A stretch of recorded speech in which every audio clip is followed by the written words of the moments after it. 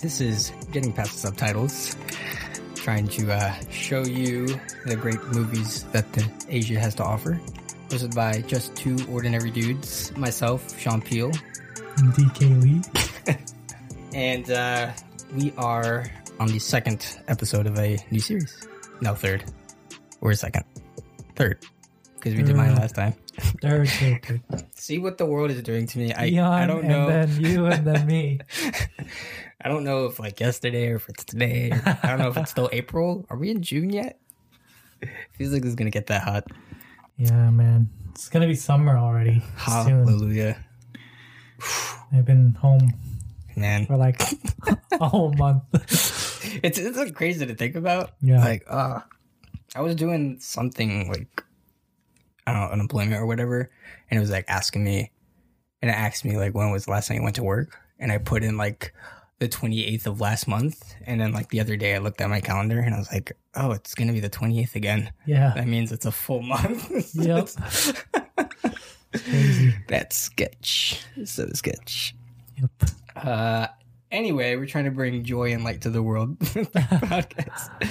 So we are covering the classic rom-com, My Sassy Girl. Yes. Classic Korean. So a little bit about this movie before we jump in. This actually came out in 2001. Directed by Kwang Jae-young.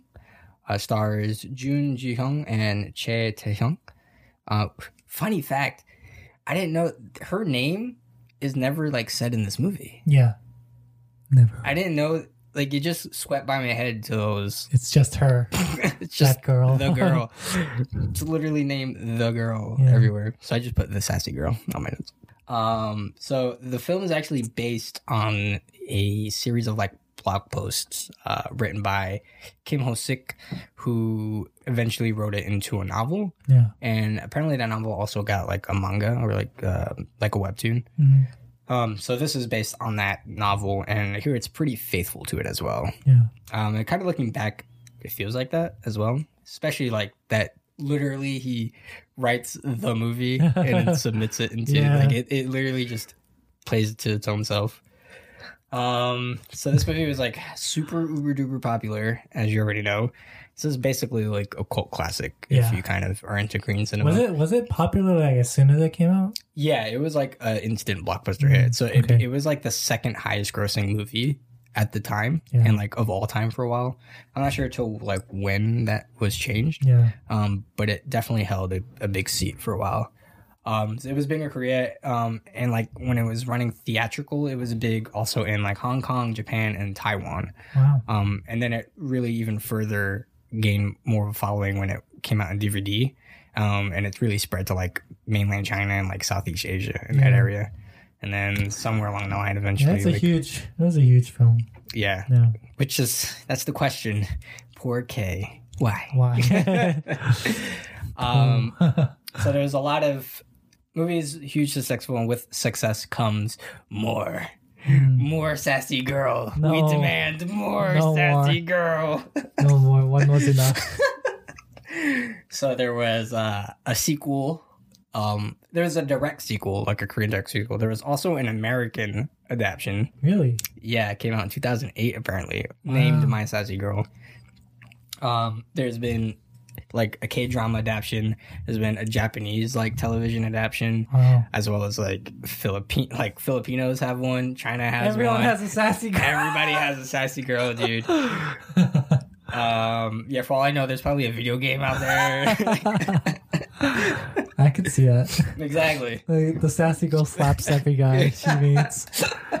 Like little mini games and what is like Japan's big on like graphic novel video games. Like it could be one of those. So yeah, super popular. The word can't get enough of it apparently. And even like the TV shows and stuff, those are not old. Like I think the TV show came out in 2016. Wow. Like it's still, pulling hairs now.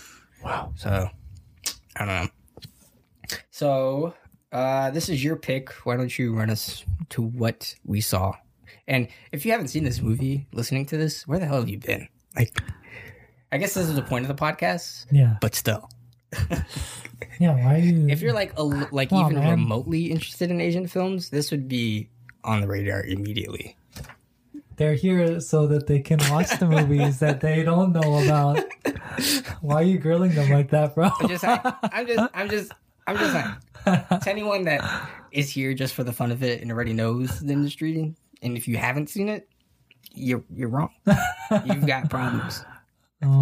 So basically, it's a story about a guy who, like, fatefully or coincidentally meets this girl on the subway where she's like drunk and she's about to like fall in, and he kind of helps him, and that's how their fate kind of intertwines, because his like ideal type is like a girl with long hair and like, you know, like It's never really long said. black hair, but that it's it's implied because every time there's like a long black haired girl that passes by, Right. he's like, oh, I'm gonna go go. talk to her or It's whatever. like every girl in Korea. So, I know.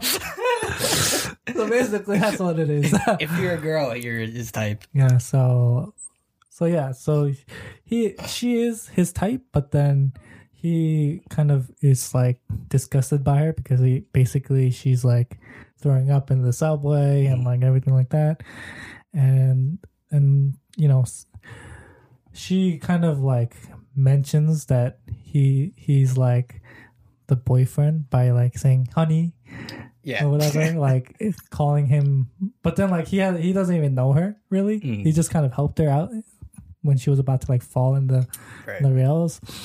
But then because of that, everyone in the subway like thinks that he's the girlfriend or the boyfriend, and so like he kind of is like peer pressured into like helping her out, and like he takes her to like a motel and then like helps her like, you know, get sobered up, I guess. And then so like the story kind of goes on, and it's kind of hard to explain. I don't know how, because like I have to go into like specific details about what the story is about. But basically the story is about this really like eccentric kind of crazy girl that he kind of is like pushed around by, and he kind of falls in love with her in some weird way.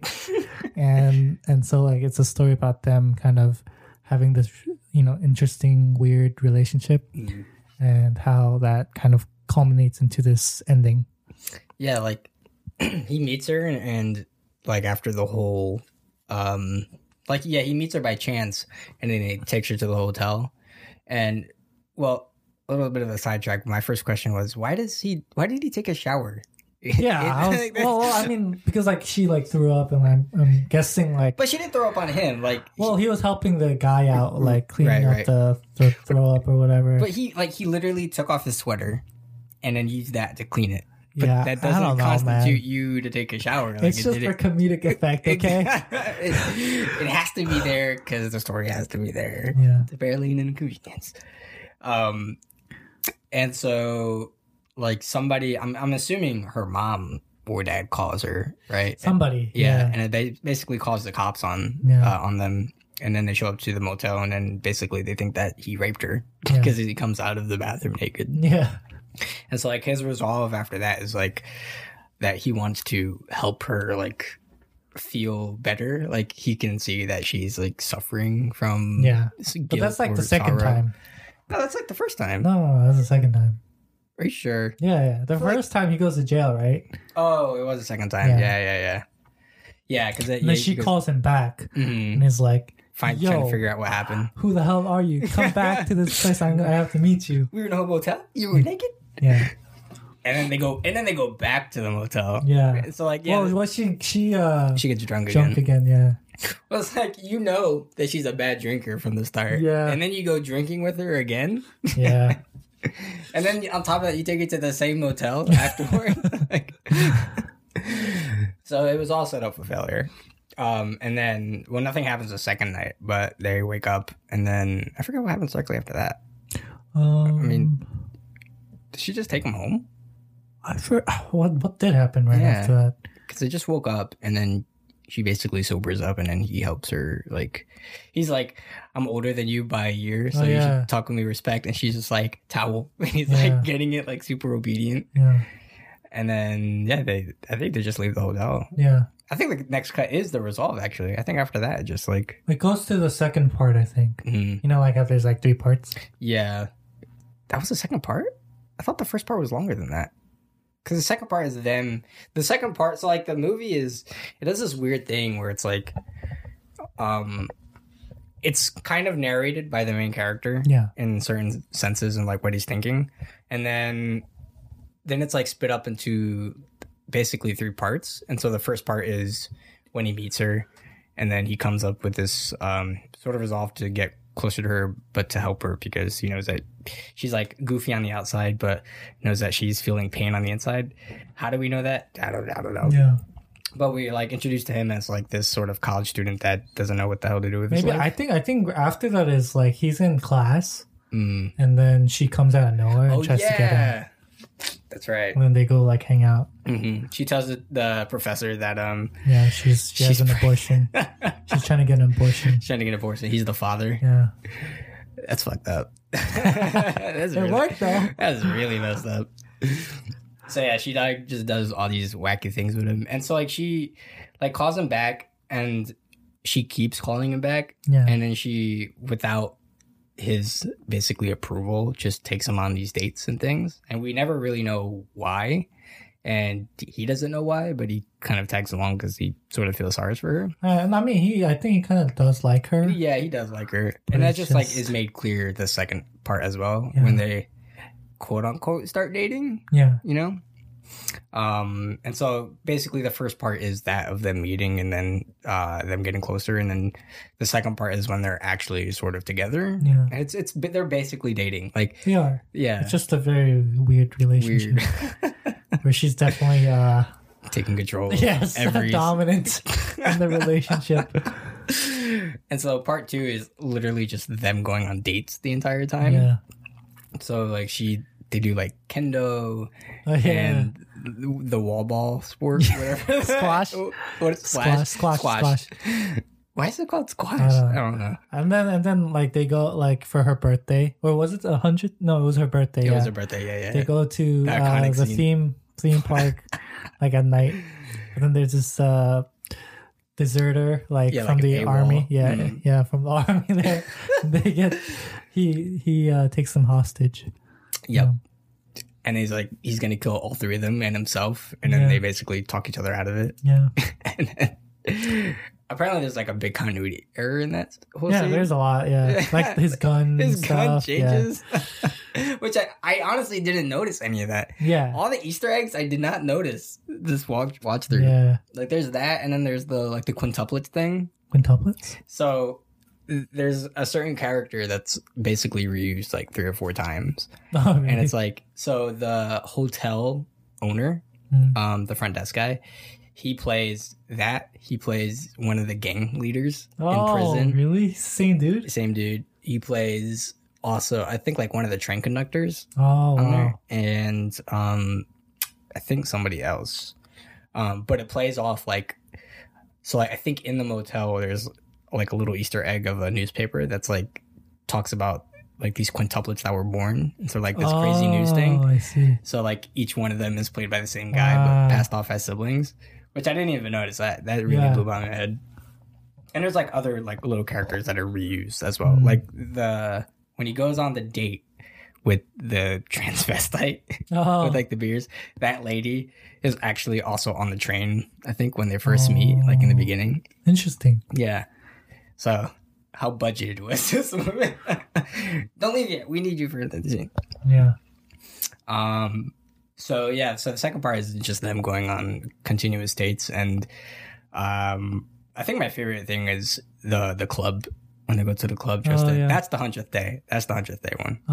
They go to the club dressed as high schoolers. Yeah. So like he meets the parents, and basically like the first time they meet the parents, like the dad questions him. Like the dad drinks as bad as the daughter. Yeah. Like 3 shots. And they're out. And then like they get into an argument, and then she leaves the house, and then he's like, she didn't call me for a little while.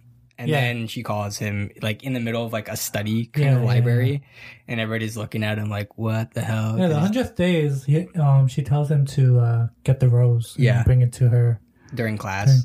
Yeah. And then plays the piano in the class thing. And then the other part was because then she also asked him to bring his or if he still has his high school uniform.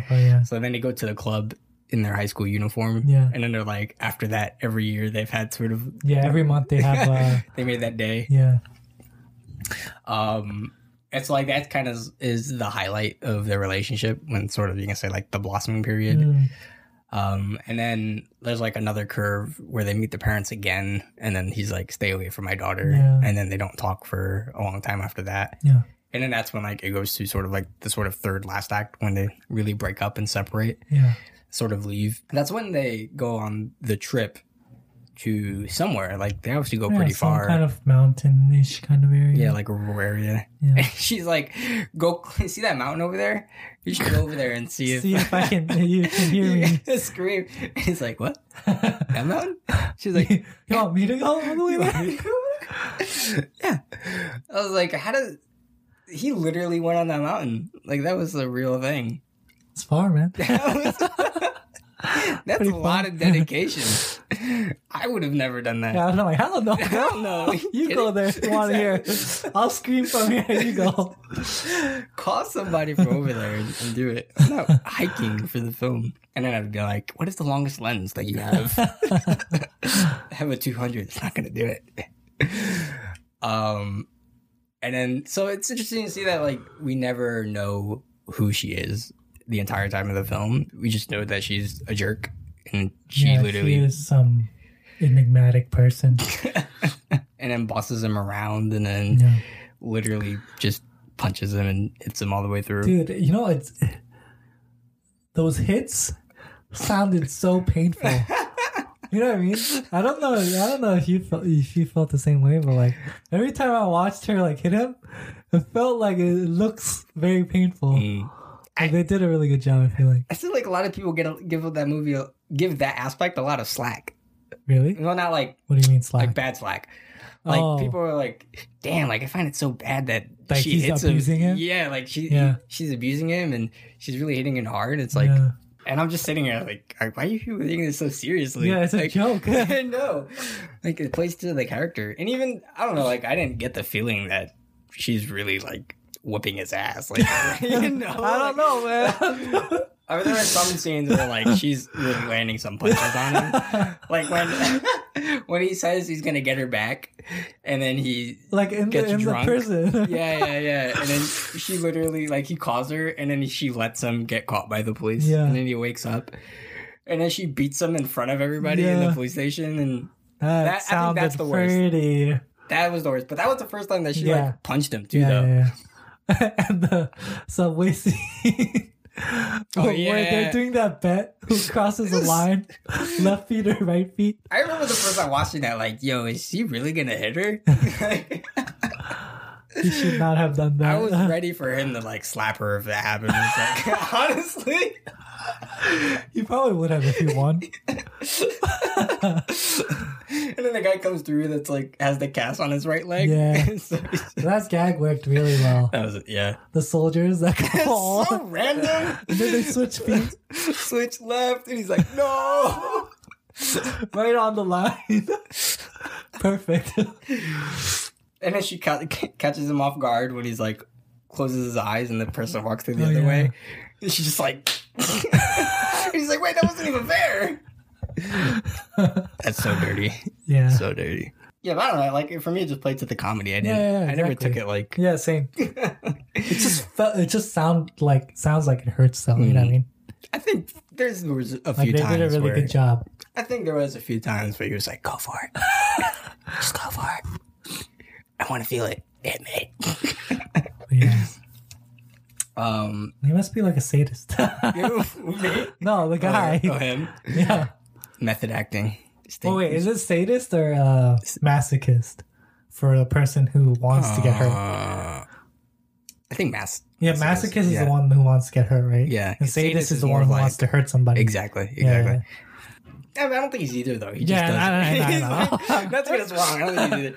No, I'm just joking. I'm just saying. He's totally because he's in that relationship. Yeah, she's a sadist. He's the hardcore victim. Yeah.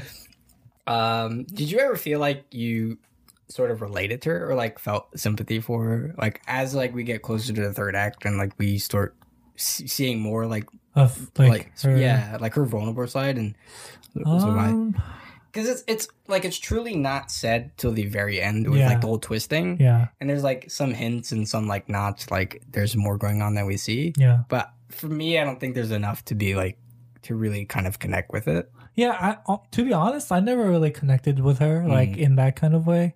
Like I never really felt really bad for her. Right. Even towards the end when I kind of realized that, I still kind of felt like her actions were very like out of the ordinary. You know? Yeah. So like I never really connected. Like I never really felt like, oh, that's why you had to do all those things. You know what I mean? I just kind of felt like it was her weird way of kind of like letting these things out. Exactly. But I don't necessarily think it was the right way to do it. So like I never really connected in that kind of way. But as a story, I was just kind of, oh wow, that's interesting. Yeah. You know what I mean? Like to see what's going on behind the scene of her. I think the same way. As a story, it works. And like, you know, it adds to that twist and like, oh, kind of everything is connected and it adds to a aha moment, you know, and it just kind of really syncs it together. But like as a person and as a character, if anything, I had more of like a negative I'm like as her as a character, I feel like if I was the guy, I would never have really like like fallen in love with her, like, you know, like I would never be that interested in her. Yeah. Because of how she acted, you know what I mean? So like in that way I never really like had that connection. Yeah. But like as a story and as a like just thinking about if that person went through these things, I could still understand it, you know what I mean? Sure. Yeah. Yeah, like she's like she's weird, man. Like cuz like when you find out like why it is, you know, and basically she does everything because, you know, her boyfriend didn't like break up, but he died. And so she's basically like recreating like everything, those moments with him, but also like subverting it in a way that isn't exactly the same. Yeah. Like I just found out with the whole order coffee instead of like him trying to order a soda. Yeah. It's like because he like when they went on a date, whatever. He ordered coffee or a soda. Oh, he ordered soda. Yeah. Or she or he ordered soda. Yeah. And so she always switches it to coffee. So it's like basically recreating these moments, but also like doing these opposite things. So it's not like 1-to-1.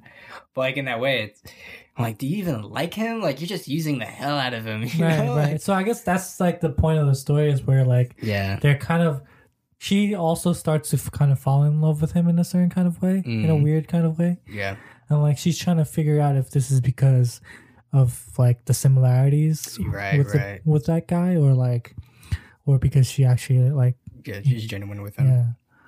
And that's why, like, she moves away, right? For 2 years. Yeah, we found out it's in England, apparently. I don't know. Yeah. To sort of forget him. So, yeah, interesting take. I don't know how I feel about her at the end. Yeah. I mean, I to be honest, when I watched this like long time ago too, I never really liked the character. Like, it never really had this like, oh man, like she's like somebody I would like, you know what I mean, as a romantic person. Gotcha. Never felt that ever about this character. Just because of like, I would never want to be around somebody like that. You know, as abusive. Yeah, like demanding, abusive. Like you're my dog. Doesn't care. Doesn't seem like she cares about like what I'm thinking or what I'm feeling. But, like everything's about her, kind of. You know. Yeah. Like out of the blue, she calls me and like she tells me to do things. I don't know if I would like want to be in a relationship like that, you know what I mean? And then you're never like certain if you're still in a relationship. Yeah, because like, he's just like so many times it's like he's just like, oh, but she never called me in a while. I guess it ended, you know what I mean? We're like, oh, I guess we're in a relationship again. Like, are we boyfriend girlfriend? Like they never know. Yeah. There's like this one moment where so like we think that they've kind of broken up or whatever, and then after the parents thing, and then he's like feels sorry, but he's like, I'm free. And then that's when he goes on a date with what we found out the transvestite and they have like 30,000 beers together. Yeah. And then she's like on this match-made date with some random guy. Yeah. And so she calls him. She calls it. This is also random. Like, who brings another guy on a matchmaking date? Right. And the other guy's fine with it too. He's totally cool with it. He's like, okay, that's cool, man. For all you know, is like that's her brother or something. Like, yeah, bring him along. And then there's like this heartfelt moment of he gave me the 10 rules kind of thing. Yeah. And then like she goes chasing after him. And then it's like this really heartfelt moment. And then like clearly he's also narrating like this is sort of like our goodbye sort of thing. Yeah. And then it picks right back up to the real goodbye like soon afterwards. Yeah. And so it's just like we don't this weird ebb and flow kind of thing, you know? So there's actually a Japanese word for woman like her. I think it's a tsundere. Oh, really? Tsundere, which is basically that type of woman, someone that's like really who's like cold on the outside, but right, like a bossy girl, like a bossy girlfriend. Oh. That would be like a tsundere. I'm gonna look it up so I'm not like tsundere. Tsundere. The Japanese term is for a character development process that depicts a person who is initially cold before gradually showing a warmer, friendlier side over time. The word is derived from terms tsun and dere. So yeah, someone who's like initially cold-hearted to somebody, but then sort of warms up to him. And that definitely has a following. I guess so. Maybe that's why it's so popular everywhere.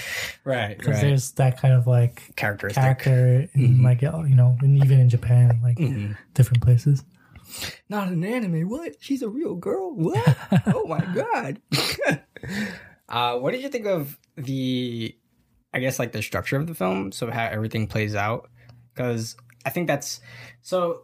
Like my initial feelings to watching this now more recently, because I have seen this movie a number of times in the past, and then it's actually been quite a bit of a break since I went back to it.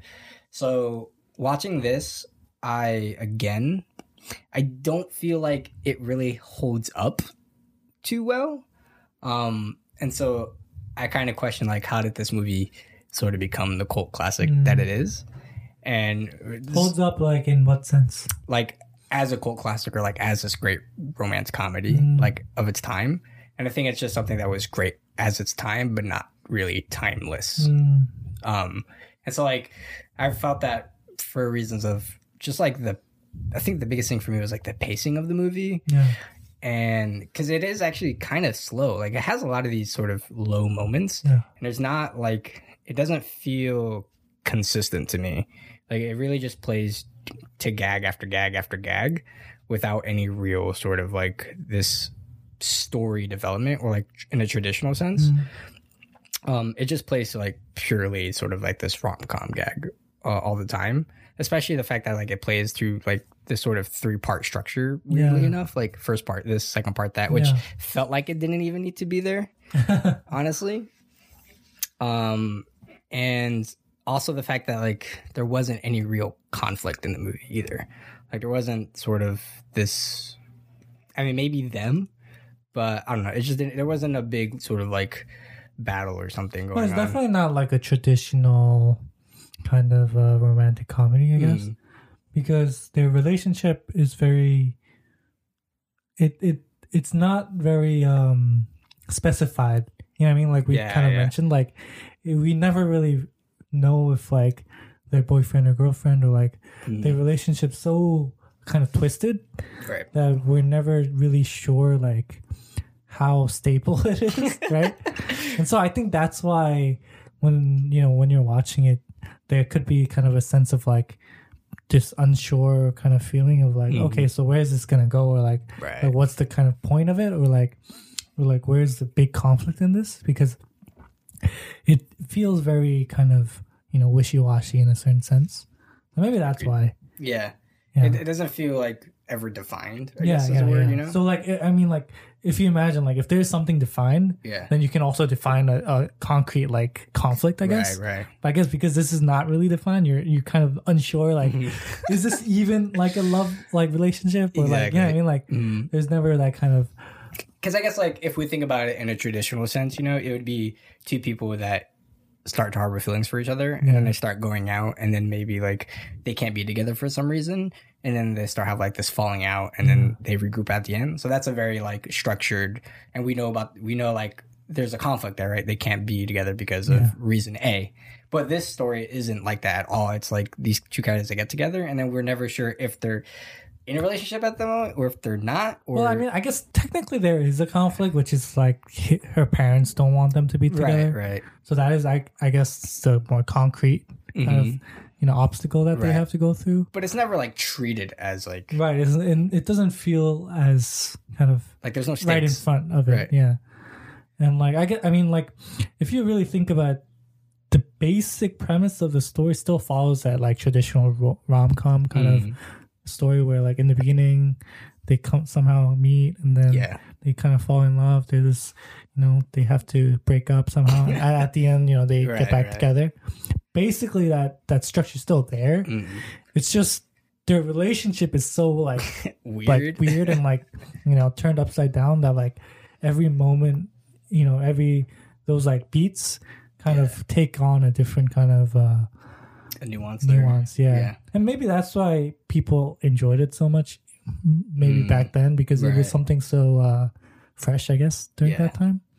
But I feel like nowadays stories like that are a lot more common. 100%. Right? And so maybe that's why, this kind of feeling of like, oh, I've kind of seen that already. Exactly. Maybe exists.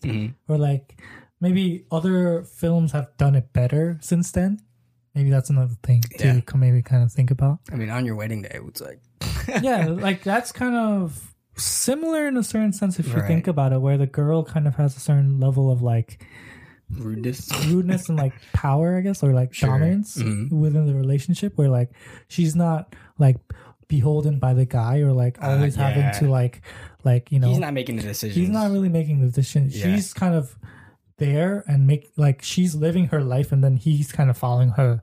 Right. And I guess this is kind of similar in that sense where the guy is always following the girl. Yeah. And kind of like he literally betters his life for her. Yeah, right.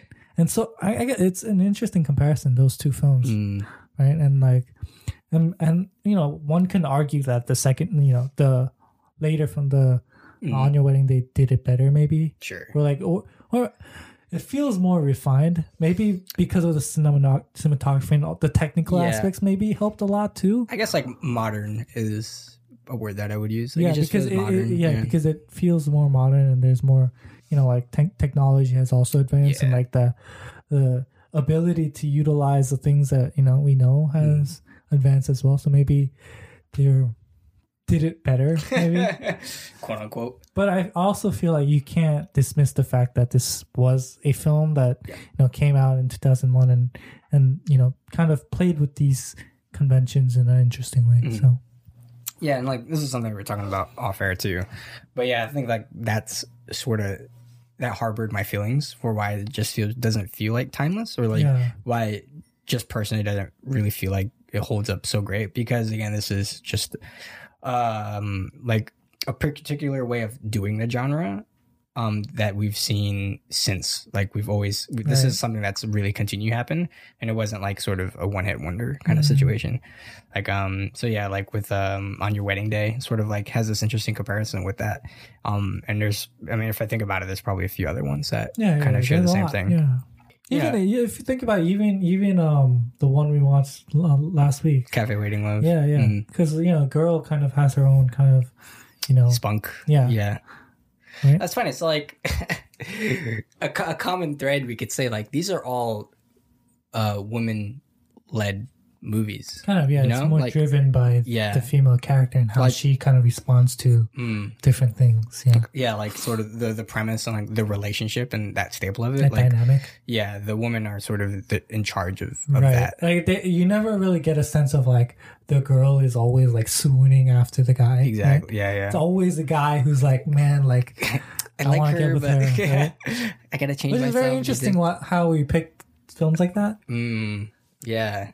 Because, like, what is sort of, if you think about, like, trope, like a tropey rom-com or, like, even just tropey romance in a way, is it sort of the woman chasing after the guy? Or not necessarily. I think there's a more reciprocal kind of, relationship where it's both, right? Like, the guy likes the girl and the girl likes the guy, and there's a kind of even exchange. Yeah. But I feel like the movies that we picked just all women.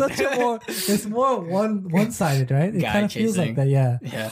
Which is kind of interesting if you think about it, because even Cafe Waiting Love, the guy, falls in love first, and like he's kind of chasing after her the whole time. Yeah, he's not really chasing. Well, he's not chasing waiting for her. Yeah. He's kind of there, but he's the one that's actively like, you know, he's like, I like you. Yeah. Exactly. And he's kind of, you know, so like in that sense, it's interesting to see how, you know, that dynamic. Yeah. It's always the men being proactive. Right. Yeah.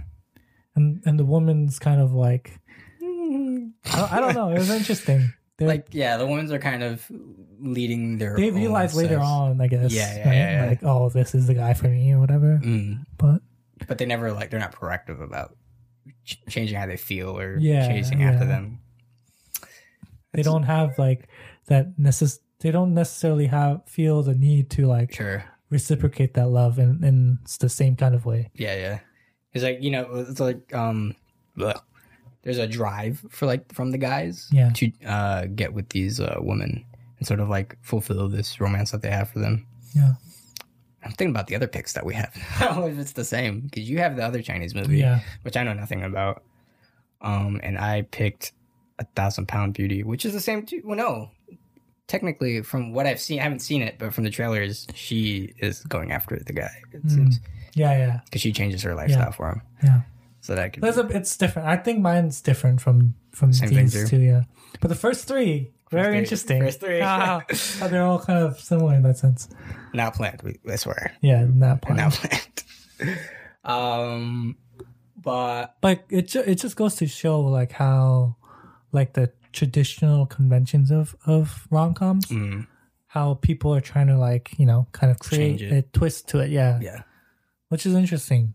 Or is there even a convention to a rom-com? There is, of course. Because the genre itself, when you think about it, there is a different like structure to it that people like assume of it, and people kind of, you know. I think like everybody just has their own sort of interpretation or just their own style to it, you know. Yeah. And like just like we were saying, rom-com is so generic as a genre. Like it has its conventions, but at the same time, like if you just have romance and comedy, it is a rom-com technically. Yeah, you can kind of fit whatever you want into it as long as there's that too.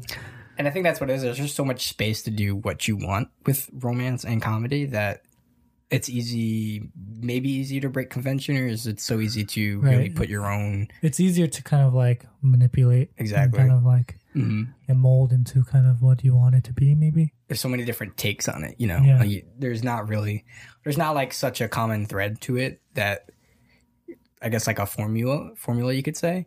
But just like there's just so many different things that you can do with that genre that every time it feels like it has its own flavor to it. So going back to so like structure and just like how the movie was sort of planned out. What did you think?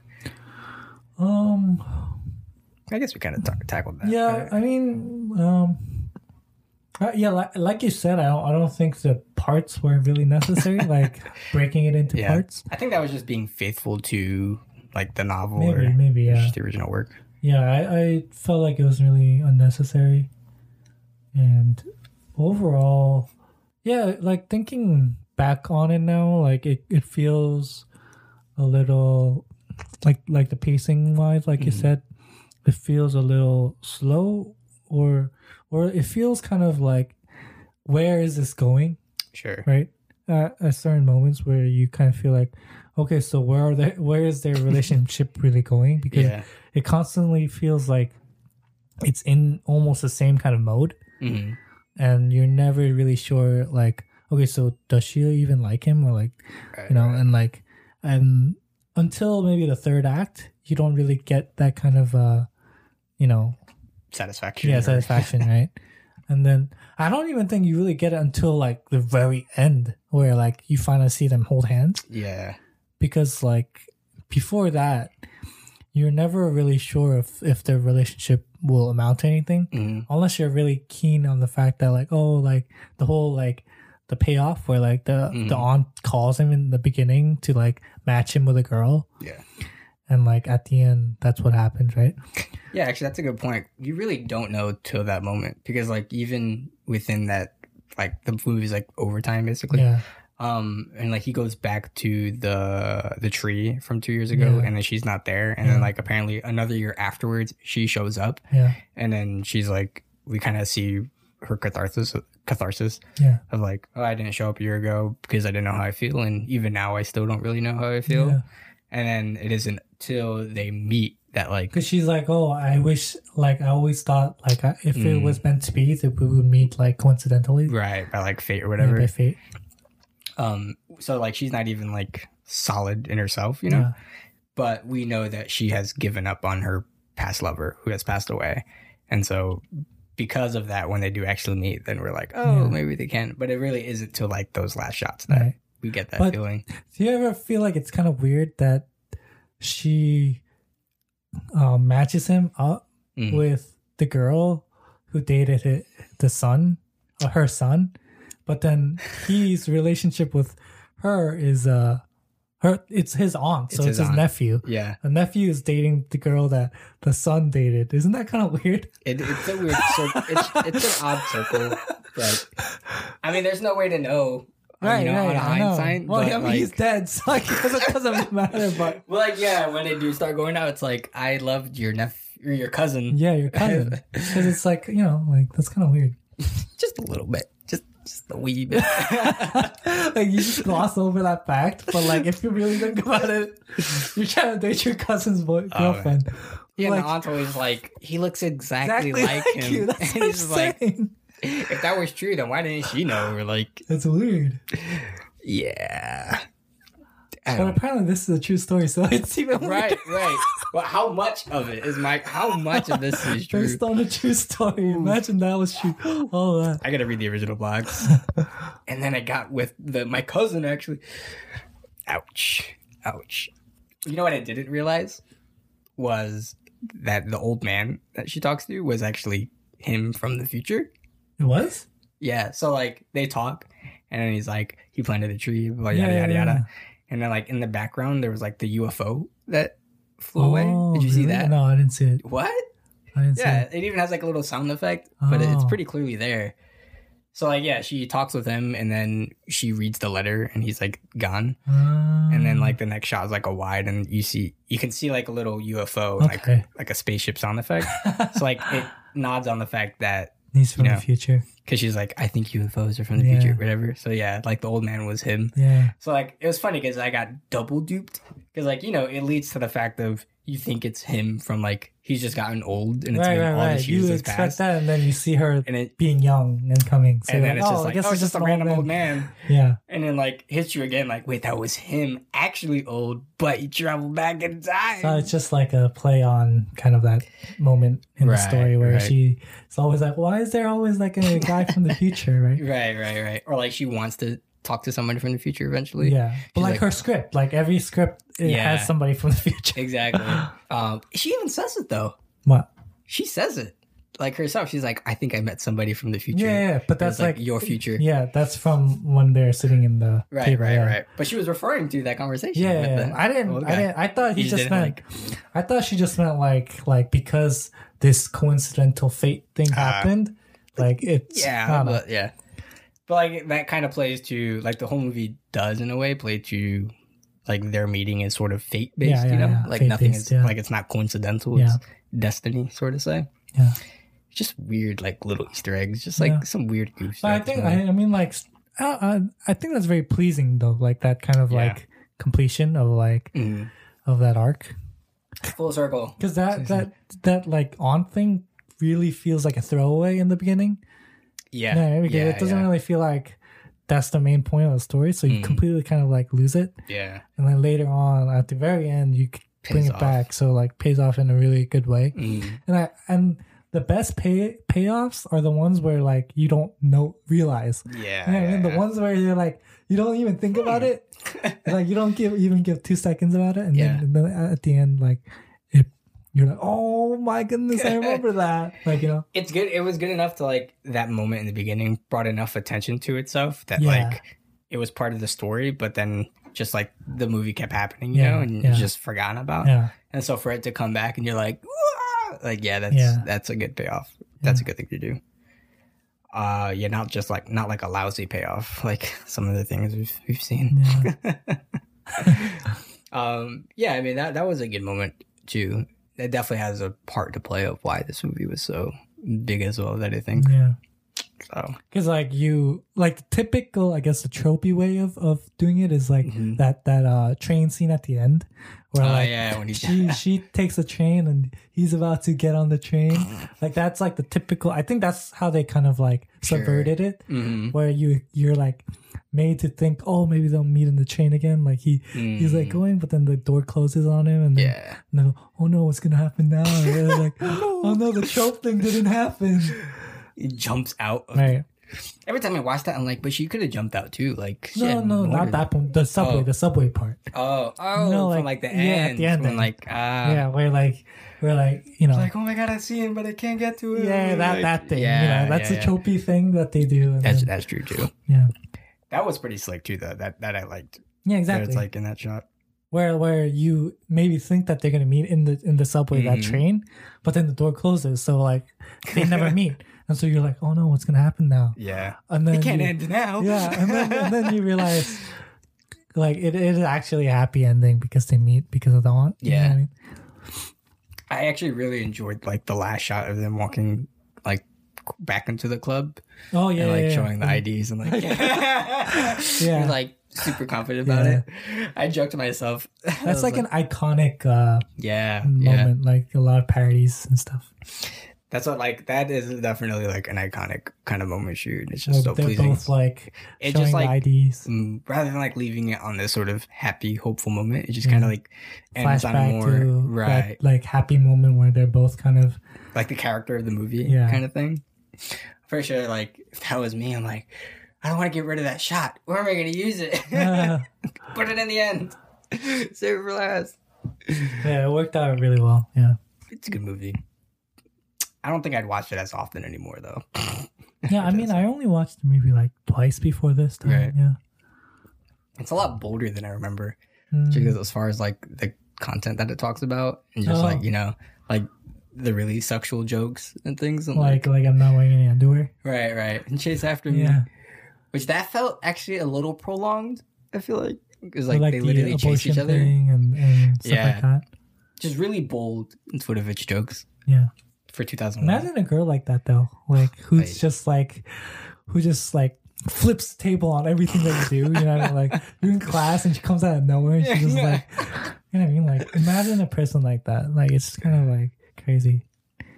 Women. JK guys. But I mean that's like I guess the charm of her. You know what I mean? Where like you never know what to expect from her. Mm-hmm. That's like the charm. But she's like this like ideal, pretty kind of girl. But like she has such like fury, bombastic character that you're just always like, oh no, what am I supposed to do? And he like chases after her by chance when he's drinking with his friends, and he's like, "Hey, baby, are you free?" Yeah. And she's like, "What? You want to die? You want to die? Who are you talking to? I'm your girlfriend out there." And you see her in the background, and she's just like, "Where did he go?" He gets his ass beat in the jail. Yeah, he's like, "And your English is so good. You have called the wrong number." Yeah, that was. I mean, the comedic moments are great. I feel like in this film, even watching it again, I laughed at a lot of the jokes again, which is kind of weird, but yeah, yeah, it has good jokes. Yeah. And the way she speaks, like she kind of speaks in a very like weird way, like it's like Korean, like she speaks very aggressively, like by tone, and her like the way she says things sound kind of weird. Gotcha. And I think that really plays to the character too. Super harsh. Yeah. Or like very like eccentric, like weird, like the way that like the tonality of it. Yeah. I kind of noticed that the subtitles for this movie was like iffy. Where did you watch it? I watched it on Amazon. Oh yeah, me too. Yeah. Did you? On Prime, yeah. Mm-hmm. Did you watch like the subtitles or did you just... I did. Yeah. Like what always gets me, and I like love seeing this because it's just hilarious, is when they subtitle the same word a different word in English every time. Like it's clearly the same word in Korean, and then I get like curse or something like that. Yeah. When with the scene with the AWOL guy, and he's cursing, but he's cursing different words. Yeah, it's like 4 different curse words in the same word. But I guess it's because of the context of it. they're trying to capture the context of what that curse is trying to say. Right. But it's technically the same word. Yeah. You know what I mean? But still, like, even if I don't think you have to change it to like get the context. Like, you probably don't have to, but I'm just saying that's what they probably thought. Like, even like that, but it's always like there are some words that don't really have, I guess, a direct translation or like something that amounts to a single word. You know, sometimes I get a kick out of watching subtitles for the word itadakimasu. Yeah. So you know what that is in Japanese? Yeah. Basically, it's just like good eats. Good eats. It's basically you just say it before a meal. Yeah, so like thank you for the meal. Thank you for the meal, essentially, before you eat. But every show, every movie has a different translation for it. It's always new. It's always funny like to what? see. Give me some examples of like the different translations. Like someone's like, thank you for the meal. Someone's like, let's eat. Someone's like, let's dive in. Someone's like, time to eat. Like, it's just... Yeah, but isn't it all the same kind of nuance though? Like in that word, like... Yeah. All of those nuances can kind of fit, right? Right. So like, yeah, the nuances, like, you know, it's always pertaining to like gratefulness. Yeah. And, like a politeness before you eat. Or like some kind of excitement of like getting to enjoy the food or whatever, yeah. Because even you can have sort of a nuance to that word, right? Yeah. Like you could be excited to eat and you're just like itadakimasu, or like say it in some more of like a respectful sort of way, like thankful way, or like there's all these different nuances you can put into the word, yeah. So like different like layers or tones to this word. So it's fun to it's fun to see those things, yeah, definitely. Because in Korean, there's that same kind of phrase, like 잘 먹겠습니다 is the same thing. Gotcha. Where it's the same thing as itadakimasu, where it's like, you know, thanks for the food, or like, right. Or like when we greet each other, what is that word? I like brain farted it, but when you say hi? Well, it's in a greeting, so like hajimemashite. It's kind of like nice to meet you. Ohio. Good morning. Well, like there's a term for like, you know, it's nice to meet you, but then like you would reciprocate it with yoroshiku onegaishimasu, which is like it's commonly translated as like please take care of me, but like I am in your care. Yeah, really. But that's a very Japanese word that doesn't really have a translation. Yeah, that's more a very literal way of translating that. So it's like, you know, I'd be like, hi, nice to meet you. It's like, nice to meet you too. Yeah. But like in Japanese, it'd be like, you know, hajijimashite is nice to meet you. And yoroshiku onegaishimasu is from like the receiver. It's like, I am in your care sort of thing. Like that's like super like uncommon for English. Like in Korean, it's like 잘 부탁합니다, which means like pretty much the same thing. Gotcha. Like, you know, I wish the best for this kind of relationship or whatever. Yeah. That I've seen as well. Yeah. I've seen that as well. Yeah, man. Our language has got to... yeah, I mean, it brings about... That's what I talked about before too, where like the Japanese language and like I guess Korean language too, it offers room for kind of interpreting it in a variety of ways, depending on the context. Yeah. And so I feel like it has a much more subtle nuance to it, you know what I mean? Where like you can say one word and just that word in itself could be very vague or like very kind of, you know, because it has so many meanings that you could possibly put into that one word, it could be very vague. Whereas like you can say like, oh, I wish the best, but in that word, in that phrase, there's like layers of like feelings that you can kind of put in depending on the context of it. Right. You know what I mean? Where like in Korean, let's say like you can say like 잘 부탁합니다, but like depending on how you say it or depending on the context of it, it could be maybe like I'm saying it because I kind of feel like uncomfortable in this situation, or like I can say it because I feel like, oh, I'm so happy to be here, like I want to, you know, present myself in a good way. I mean, there's so many different layers to that. Yeah, so I don't know, I think that's pretty interesting. You know, where like the languages really like enforce or inform like the kind of nuance and the kind of like way that you interpret the scene or the context of it, which I feel like in English you get a lot less of because it's so much more direct. Yes, yeah. And I guess that's like, sort of a fear when it comes to translating. It's how much of that deepness or how layered we can interpret when translating, you know? Yeah. So it's like, you know, how much, how can we translate the expression that they're trying to get across.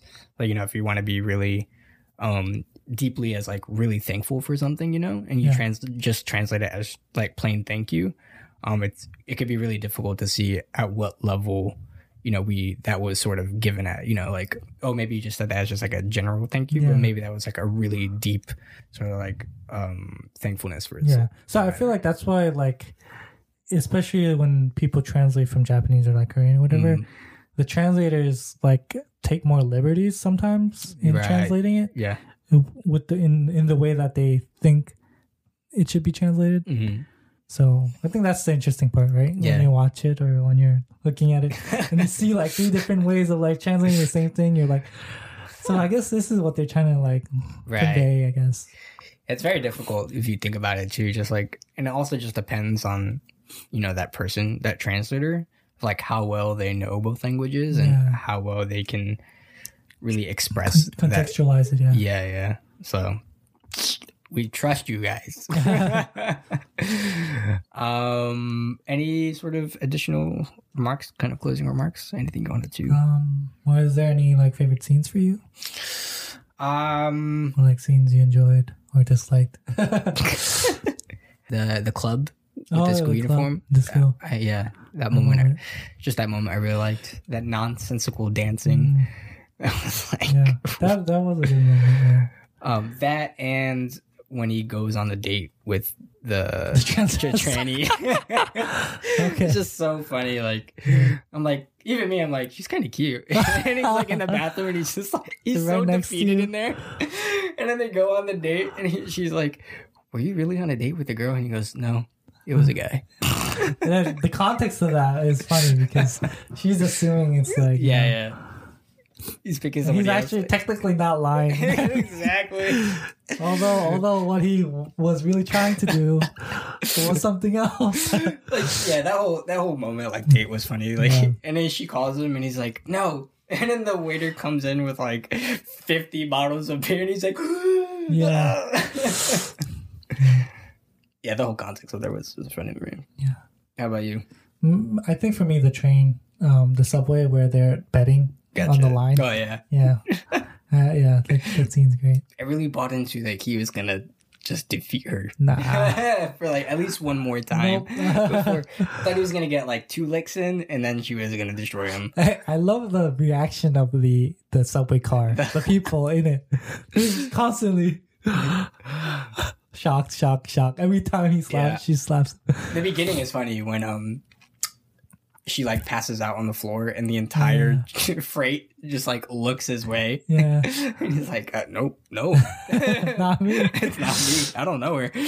Man, they did a really good job of the vomit and making it look just disgusting. Straight noodles. Like noodles and stuff. I'm like, oh man, I would hate to be that guy. Yo. Look at like retrospectively looking, he kind of acted pretty cool in that situation. No, he really was very cool about it. I'll be so mad. Oh man, that old man. And you're like, what do you do? And like, and then the worst part is she made him sit there pretty much.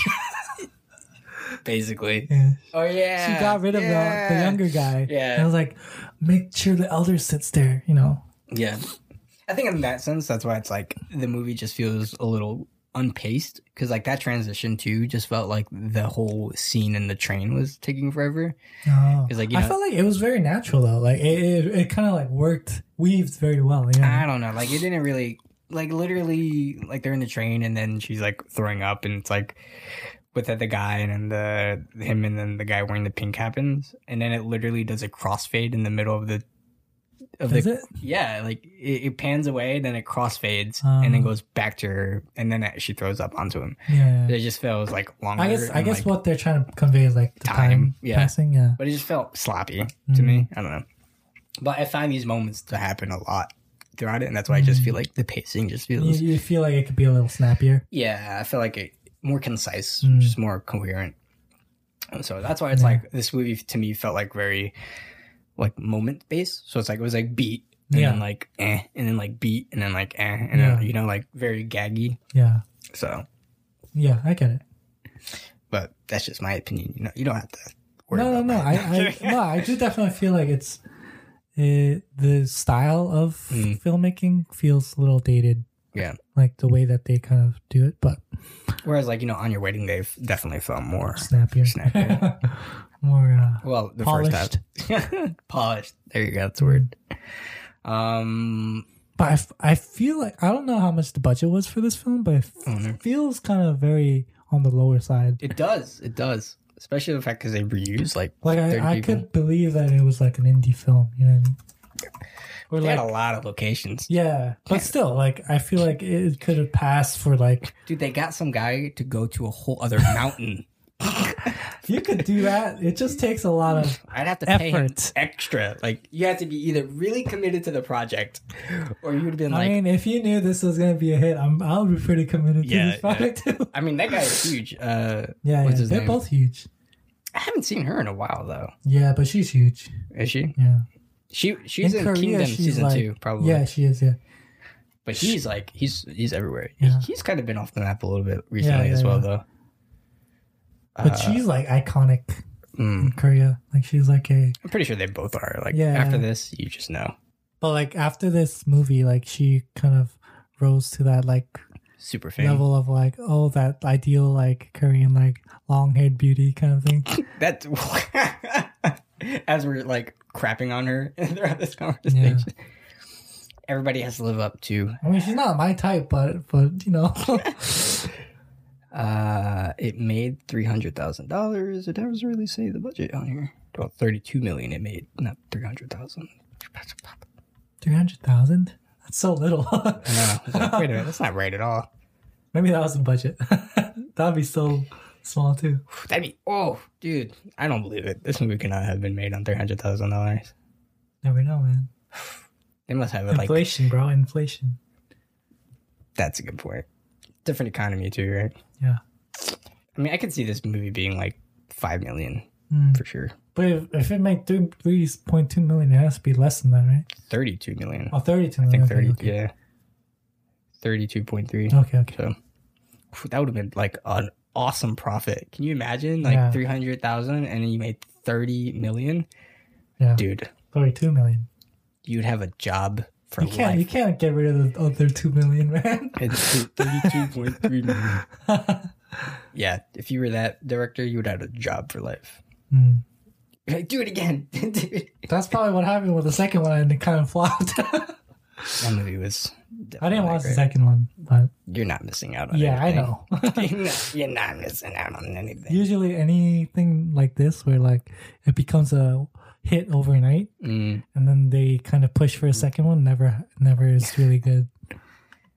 They literally just, I don't know. Whatever. I don't think I've ever really seen one that was good after this first one. Nah. Right? Well, like a direct sequel for like a cult classic? Yeah, where it's like super. There's a film and then it's like not really well known when it first comes out, or like it's not meant to be a sequel. Sure. But then it becomes so popular that they make a sequel. Yeah. I've never really seen the sequel that do really well. There's one, and it's Blade Runner. Blade Runner 2049 is but it took amazing. How many years to make that film? This is true, but it took like 20 years to make the next one, man. Still, like it shouldn't have happened, but it did, and it was amazing. That's like saying like, the Final Fantasy VII remake. It took 23 years to make that, so they've done a lot of thinking. You know what I mean? They've done a lot of thinking for the Blade Runner. That's like a totally unfair argument. Like that's a completely different medium. Like most films that I feel like do this because it becomes a success. They're like, we need to get another film out in like 2 years, right? And they go for another second sequel to that hit. It never really works out. Like Home Alone, right? Or something like that. Where the first one was so great. I mean, even I could argue the second one wasn't bad. It's been a long time since I've seen. But like, I remember 3 was good. Really? As a kid. Oh, I enjoyed it when I was younger. Yeah, I mean, you're a kid. You enjoy. Screw you, Lee. You enjoy Teletubbies when you're a kid. Yeah, right? I mean, I wasn't like that young. Come on.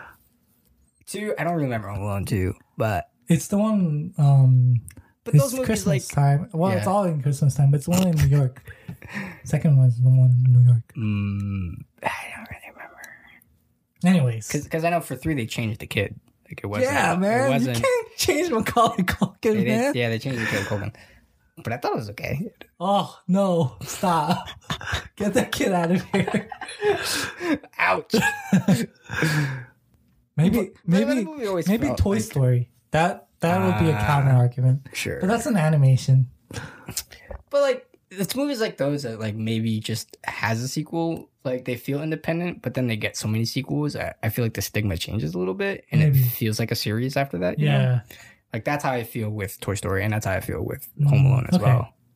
So, whereas like it's not a cult classic independent thing, you know, like FF7 or a Blade Runner. FF7. Let's get the games out. Like, but yeah, I don't know, Blade Runner, and I feel like there's one more that kind of has that feeling. I mean, like maybe Dune. Dune. Yeah, Dune had a film before.